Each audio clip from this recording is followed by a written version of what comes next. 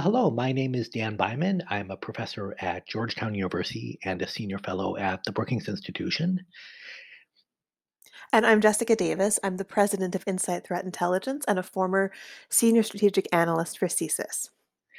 We're here to talk to you today about the would be insurrection in Washington, D.C., and more broadly, the threat this sort of anti government and white supremacist violence embodies.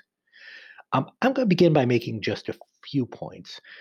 First of all, there are a number of very unusual things we saw on January 6th that go beyond the fact that the U.S. Capitol was stormed by a mob, which for me at least was quite an unusual thing.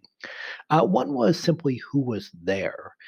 There have been numerous analyses in the days that have followed that showed that the insurrectionists were a really kind of unusual mix of conspiracy theorists, white supremacists, anti government extremists, and they're all kind of working together, but not fully coordinated. It's not a top down movement, but it is a coordinated one. Um, a second thing I would highlight is that this is a movement that was supported by the President of the United States and several Republican political leaders. Now, how much support is a matter of question, but the idea that the President himself was egging on the rioters seems quite clear. And that's quite different than a lot of political violence we see. The last thing I would raise is that there are big future questions here. Huge numbers of Republicans question the legitimacy of the election, even though the vast majority condemn violence. And surprisingly large percentages actually do think the assault on the Capitol was legitimate.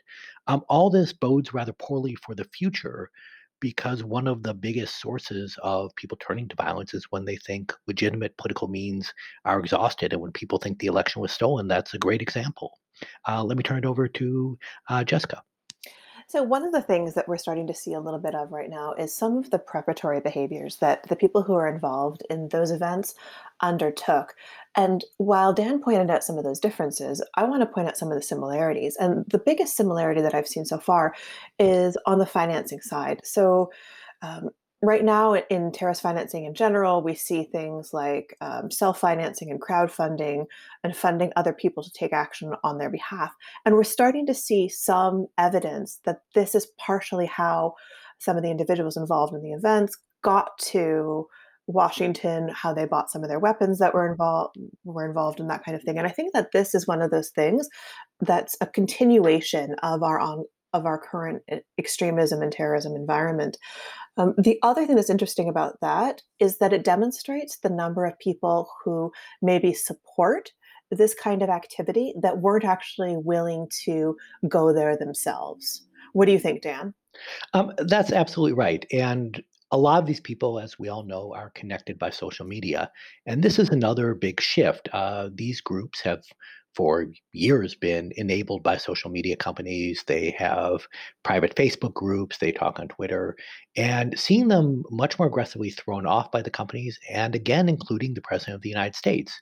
Now, one can be cynical and say that had President-elect Biden not won the 2020 election, that maybe the social media companies wouldn't have thrown President Trump off. But being able to deplatform people deprives them of large audiences. And it does have a number of potentially nasty follow on effects. But for the most part, it greatly decreases their ability to reach new members and coordinate. And social media companies being more aggressive may be one of the more lasting positive legacies of this. Yeah, I absolutely agree with that. And it really makes me wonder a little bit about where this is going. Um, so we know that there's going to be probably some events or some incidents in the coming days. But what do you think this holds for the longer term? There'll be a couple big question marks that I'm watching for answers. One is simply how aggressive the US government is in going after these people. And so far, we've seen a series of arrests, and they're just likely to grow. A number is whether the momentum continues once Trump is no longer president. I can imagine it dying out, but I can imagine also a significant number of people having bitter anger, and these people are very well armed. What's your take on this, Jessica? So my take is very much that I think this is a persistent issue that we're going to be dealing with for probably many years to come. I think that there are a number of supporters, a smaller number, of course, of hardcore people who really want to take action on their ideas. And I think even if we start to see a lot of crackdown by law enforcement, federal and local, I think we're still going to see adaptation by individuals who are opposed to the Biden administration, supporters of Trump, believers in the big lie, all of that kind of thing. So I do think that we're in for a bit of a long haul in terms of unrest on this side, on this in this space. One thing I would quickly add is we should also watch the state level in the United States where things may be calmer at the federal level, but we could see individual action against state governments, as we've seen in the past few years, that could be violent and very disturbing. Yeah, and a lot of the actions against the repression against these individuals or things that help them to or prevent them from taking action will depend on state capabilities and capacities as well. And I think that varies significantly. Jessica, this has been an absolutely fascinating conversation, and I want to say thank you for sharing 6 minutes with me. Thank you.